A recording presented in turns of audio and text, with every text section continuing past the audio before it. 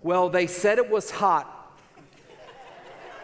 when we moved to Arizona, and somebody gave me a tip, and we've actually used this tip, and it works very well. Brennan, you may want to begin to apply this to your life.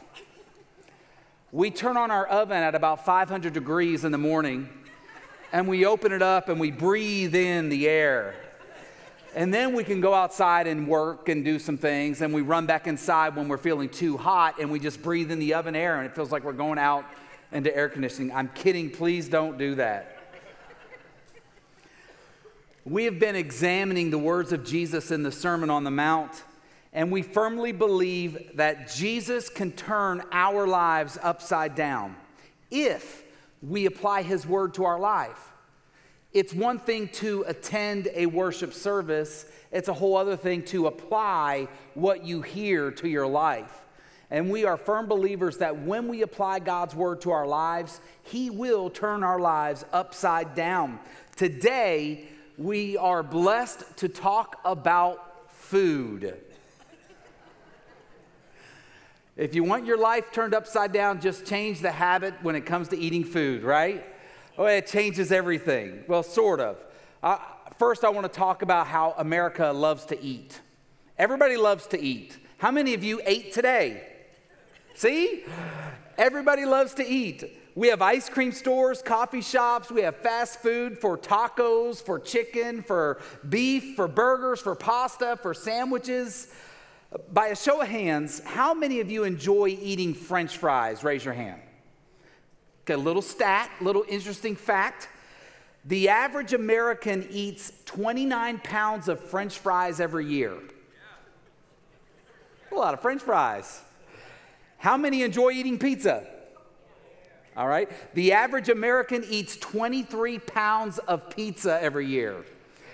How many of you enjoy drinking soda? Raise your hand. You might not enjoy it, but you do it. The average American drinks 53 gallons of soda every year.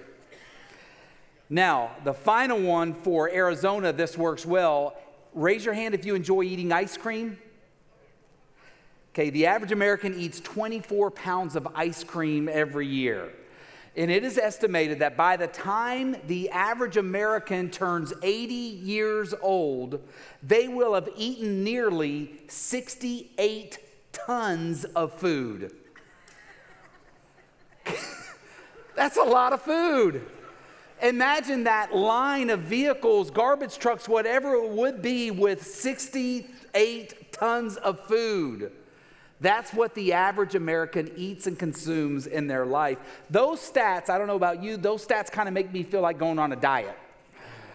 Those stats kind of make me go, okay, lay off the cheeseburgers for a little bit. One thing is clear, though, we love to eat. In fact, we have to eat.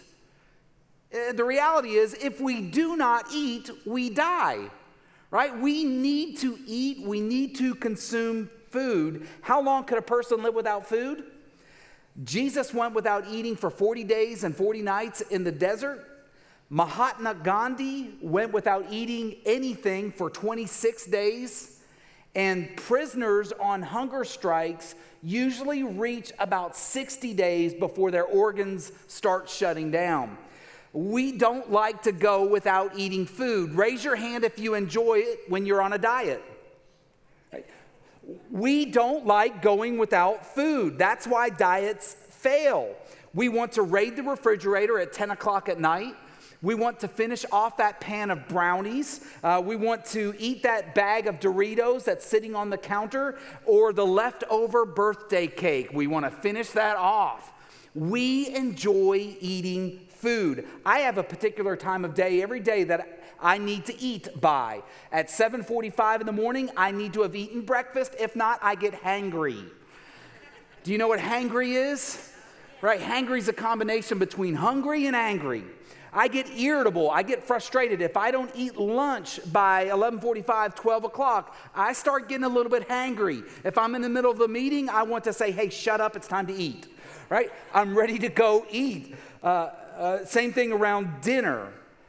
Well, today, if you've not guessed, we're talking about food, sort of. We're actually talking about the topic of fasting. You can follow along on page 964 in the Bible underneath the seat in front of you. If you don't have a Bible, I want to encourage you to take that Bible home. We really believe that God's Word will change our lives, turn our lives upside down if we apply His Word to our lives. Let's read together on page 964, Matthew chapter 6, verse 16 through 18. Jesus, as He was speaking, addressed this very topic of fasting. Jesus said, "And when you fast, do not look gloomy like the hypocrites," that would be hangry, "for they disfigure their faces," again hangry, "that their fasting may be seen by others. Truly I say to you, they have received their reward.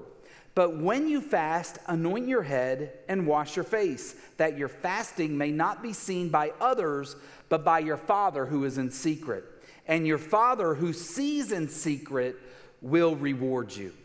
Now, I know it's not a favorite topic that we like to talk about, especially for Baptists.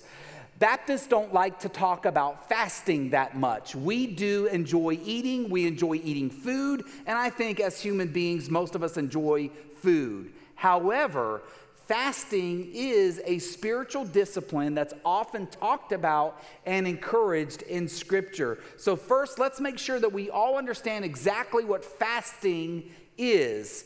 Fasting is depriving myself of food or drink. That doesn't sound very appealing. We don't like the sound of that. Depriving ourselves of food and drink actually go against the physical needs of our body. It scrapes us wrong. Our body says, you have to eat the Doritos. You have to eat the pan of brownies. You have to eat the pizza that's in the fridge or you will die. That's what our bodies say to us. That's what they say when we're on a diet. It's what they say to us when we're fasting. I need this food. I'm craving it. I'm hungry. I must have it.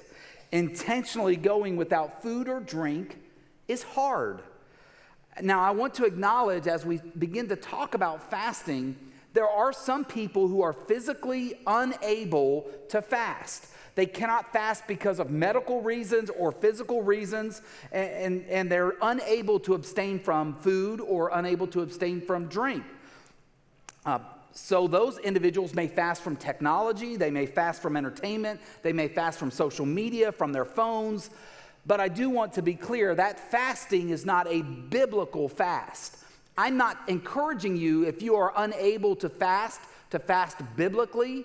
But a biblical fast is abstaining from food or drink. Now, if you want to experience fasting and you're not able to, certainly you can fast from social media. You can fast from people you don't like. You can fast from, you can fast from other things. But a biblical fast, right, is abstaining from food or drink. Jesus didn't fast from social media, right? Jesus was fasting from food or drink. Now, some people may fast by skipping a meal. Some people may fast for 24 hours. Some people may fast for 3 days or 30 days. I knew a pastor one time leading his church in revival, and the 40 days leading up to the revival, he fasted the entire time. Biblical fasting does not necessarily have a set length of time, but in every case, fasting is abstaining from food or drink for a given length of time. So now that we have established what fasting is, right, we've established that, we have to ask the question, why on earth would a follower of Jesus fast? Why on earth would a follower of Jesus knowingly choose to say, I'm not going to eat or drink and cause myself to suffer? Think about it. A follower of Jesus is one who has accepted Christ as his Savior and Lord. He has been saved. He is born again. He has been changed on the inside. He has the Holy Spirit living in him. He has the guarantee of heaven and all eternity living in heaven with God. He has God's presence in his life.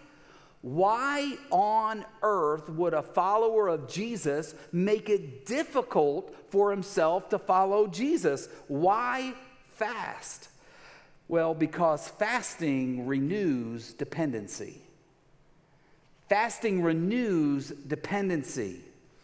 At the beginning of his public ministry on the earth, Jesus had gone out into the wilderness for 40 days and 40 nights to pray and fast. He had no food for 40 days, no drink for 40 days. And during that season of fasting, I can guarantee you, though scripture doesn't tell us that, his body was weakened. His body was dehydrated. His body was literally wasting away. He had grown weak. He had grown hungry. And wouldn't you know it, during that feeble state, the devil showed up and tried to tempt him and tried to get him to break his fast so that he would get the glory and not God. He dared Jesus to turn the rocks and stones in the wilderness into food. You can see that on page 961 in Matthew chapter 4, beginning at verse 3. During that time, which is the fast, the devil came and said to him, "If you are the Son of God, tell these stones to become loaves of bread." But Jesus told him, "No. The scriptures say people do not live by bread alone, but by every word that comes from the mouth of God." Jesus teaches us today that food and drink are not the only things that we need to live. See, you need more than food and drink and shelter. There's one other thing, and oxygen. There's one other thing that you need to live by. When we fast, it takes us to a different place. It makes us uncomfortable. It challenges us, and it reconnects me in my relationship with God in a way that obedience and scripture reading and prayer simply does not do by itself. Fasting is a demonstration of faith. Fasting is me actually believing that I cannot live without the Word of God in my life. It's depriving myself of food and drink and focusing in, zeroing in on the one who my life is truly dependent upon. It's a step of faith. Now, let's look back at that passage of Scripture in verse 16 of chapter 6. Jesus said, "And when you fast, do not look gloomy like the hypocrites, for they disfigure their faces that their fasting may be seen by others." This is really funny. I can't imagine, as those hypocrites were standing around Jesus, who were in the middle of their fast, what their faces looked like. Jesus said that they made their faces look gloomy. My daughter Jessie does a very good job of making her face look gloomy. Anytime she wants something, we say no, she immediately does this.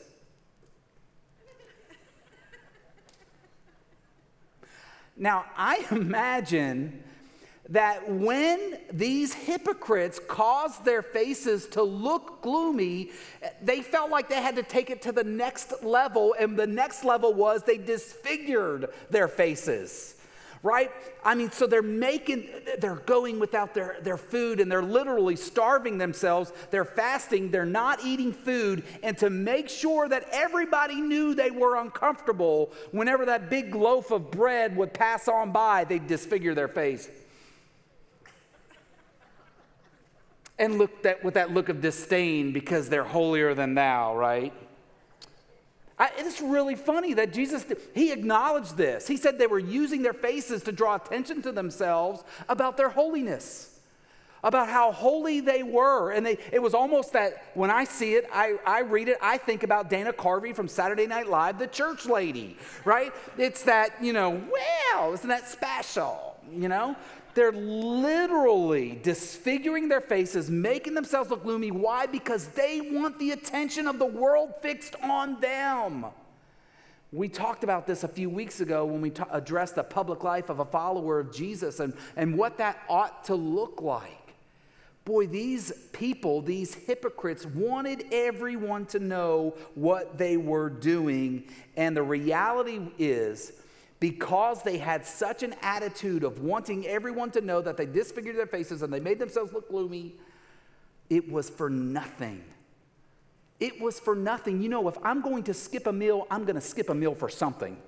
I want to be rewarded for skipping that meal, and being rewarded for skipping that meal is not trying to draw attention to it. It's actually deflecting it and turning attention away from it. I want God to see, I want God to know that I am fasting. For them, it was a big waste of time. They were not reconnecting with God. They were not seeking his presence or guidance. They were only starving for the attention of other people.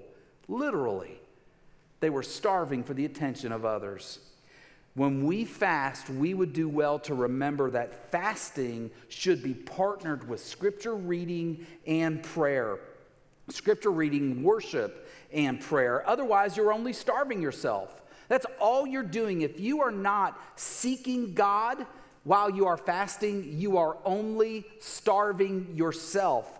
Fasting proves and demonstrates that I truly believe that we do not live merely by food, that I do not live merely by drink or merely by water. When I fast, I demonstrate and I prove I am placing my faith in God's hands, and I am saying, God, I need you more than I need air. I need you more than I need food. I need you more than I need water. God, I am dependent upon you because man cannot live by bread alone. And if I'm truly convinced that I need God's word just as much as I need food and drink, then I will be reading God's word, searching God's word, studying God's word, meditating on God's word, and memorizing God's word as I fast. During your regular meal time, here's a practical thing that you could do if you want to begin to implement a fast. Sit down with your Bible and open up your regular worship music that you listen to. Sit down with your Bible, sit down with a pen, begin to listen to worship music, and in fact, replace that time that you would normally eat your meal, replace that time. Instead of having a meal spread out in front of you, have the Word of God spread out in front of you. Feast on this. Jeremiah talked about God's word, and he said, your words are like honey. Your words are sweet. Your words challenge me. Your words sharpen me. Your words change me. They're like a burning fire. It's like a hammer. It changes me. So when you fast, sit down with a copy of God's word that you can read and that you can understand, and feast, literally feast on the word of God. Reflect on it. You don't want to just starve yourself. You want to practice your faith. Now, in this passage of Scripture, Jesus was taught that we did not have to let other people know. In fact, he warned against it. But I want you to know something, that if my heart is pure, others can know when I'm fasting. If my heart is pure, other people can know that I'm fasting. Here goes Pastor Joe now teaching something that Jesus didn't teach, right? He did it a few weeks ago. He's doing it again tonight. Jesus said, don't tell others, and the pastor is saying that we should tell others or that we can tell others. Now, let me explain why I think that. As the first church began to grow and they began to reach people and they began to see people giving their lives to Jesus, the first church was growing. It was multiplying, 3,000 to 5,000 to 10,000 to 15,000 to 20,000. As that early church was growing, in the book of Acts, a group of men, godly men, gathered together to focus on what God wanted for them to do next. They gathered together, and in Acts 13:2, it tells us exactly what they did when they gathered together. One day, as these men were worshiping the Lord and fasting, the Holy Spirit said, dedicate Barnabas and Saul for the special work to which I have called them. When these men in Acts fasted, they joined together in fasting and in prayer to seek out what God would have for them next. Then, through that group fasting, They received a special message from the Holy Spirit telling them to set aside Paul and Barnabas. And now we know what happened when Paul and Barnabas were set aside. Well, we have the rest of the New Testament that was written. We have the gospel going out around the world, literally around the world in their hemisphere. Why? Because this group of men talked about fasting together and they worshiped together. And they said, God, what do you want us to do together? So let me ask you this. What would your life group look like if you regularly fasted and prayed for individuals who are walking through a difficult time in their marriage? Or maybe they were walking through a difficult season of health. Or maybe they experienced the death of a loved one or a financial problem.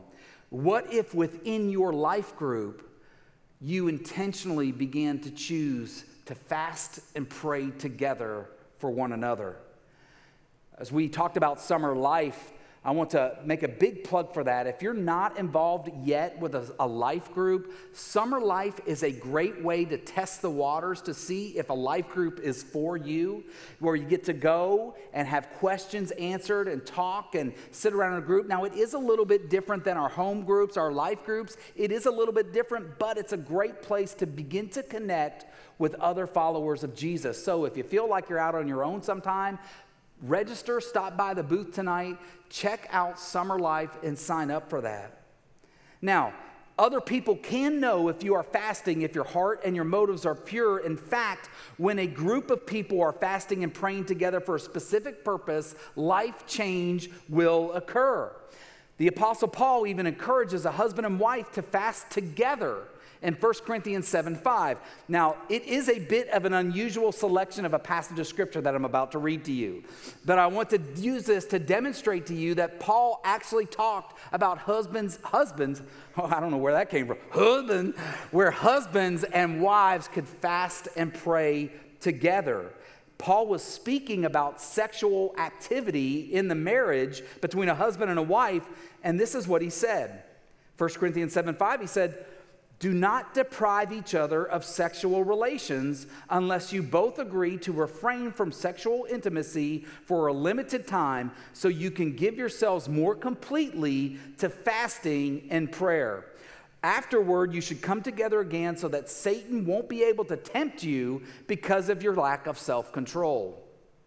I read that this week and I said, honey, I found my new memory verse. All the men in here just highlighted that verse, right? Husbands and wives, what if you began fasting together for your children's future? What if you began on a regular basis to fast and pray over your children's education?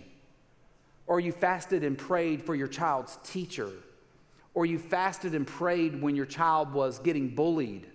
Or you fasted and prayed that your children would grow into godly men and women and they would find a godly spouse to live the rest of their lives with and that they would make an incredible impact on this world? What if you fasted and prayed for your children once a month or once a week? What if you fasted and prayed for your own marital relationship to improve instead of the constant back and forth? What if you dedicated a day of the week to set aside in your marriage to fast and pray and seek out God? See, we can fast if our walk with God is not where we think it ought to be. We think fasting is just for those people who have that close relationship with God. In fact, if you are in a spiritual rut, if you are in a spiritual dry spell, if your relationship with God is not where you would like it to be, then I would encourage you to set aside a day and fast and pray. We can fast if we're troubled in our finances and say, God, I'm overwhelmed with debt. I need you. And we can fast. We can fast about if we're unclear about a direction to go. If we don't know what our next step ought to be in life, we can fast and pray. We can fast for a friend to experience a life-changing relationship with Jesus. We can fast and pray that our character would begin to reflect more of the character of God in our lives. Now take a look in that last fill in the blank in your sermon notes. Can you agree with me in your spirit and agree to fast before my next big step? Can you agree to do that? Don't you think it ought to be the right thing? And maybe you've tried many other ways for your relationship with your spouse or relationship with your children or your relationship with your coworkers. Maybe you've tried many ways in searching out the scripture, but have you gone the extra mile in a fast and asked God while you fasted and while you prayed for him to work and to move? Now, I'm not going to pretend to know and understand every situation that you've been in, but before you make your next big decision, fast. Before you make that next big purchase, fast. Fast and pray. Invite your closest friends to join you in a fast.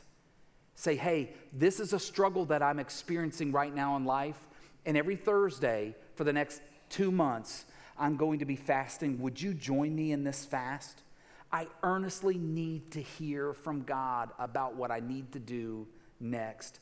I believe as followers of Jesus, if we began to implement a fast into our lives, it literally will turn our lives upside down. It will turn our prayer life upside down. It'll return our grace life upside down. It will turn everything about the way that we love other people upside down, because as we fast, as we experience God's presence, as he changes our character, as he guides us, as he leads us, he will lead us to love others with this life-changing love, the powerful presence of God in our lives. I want my life to be turned upside down. I want to begin applying and implementing a regular fast, and I want to encourage you and your spouse or your children or your life group or your closest friends to fast together over agreed upon needs and seek out what it is that God has for your next. Let's pray together. Father, we want to say, when it comes to the fast, probably most of us don't practice it as often as we should. And most of us don't practice it as often as we need to.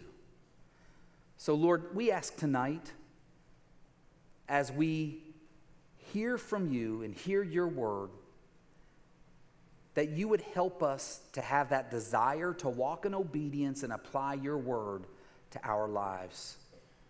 Help us to renew our dependency upon you, to lean into you, and to grow in our relationship with you. It's in Jesus' name we pray. Amen.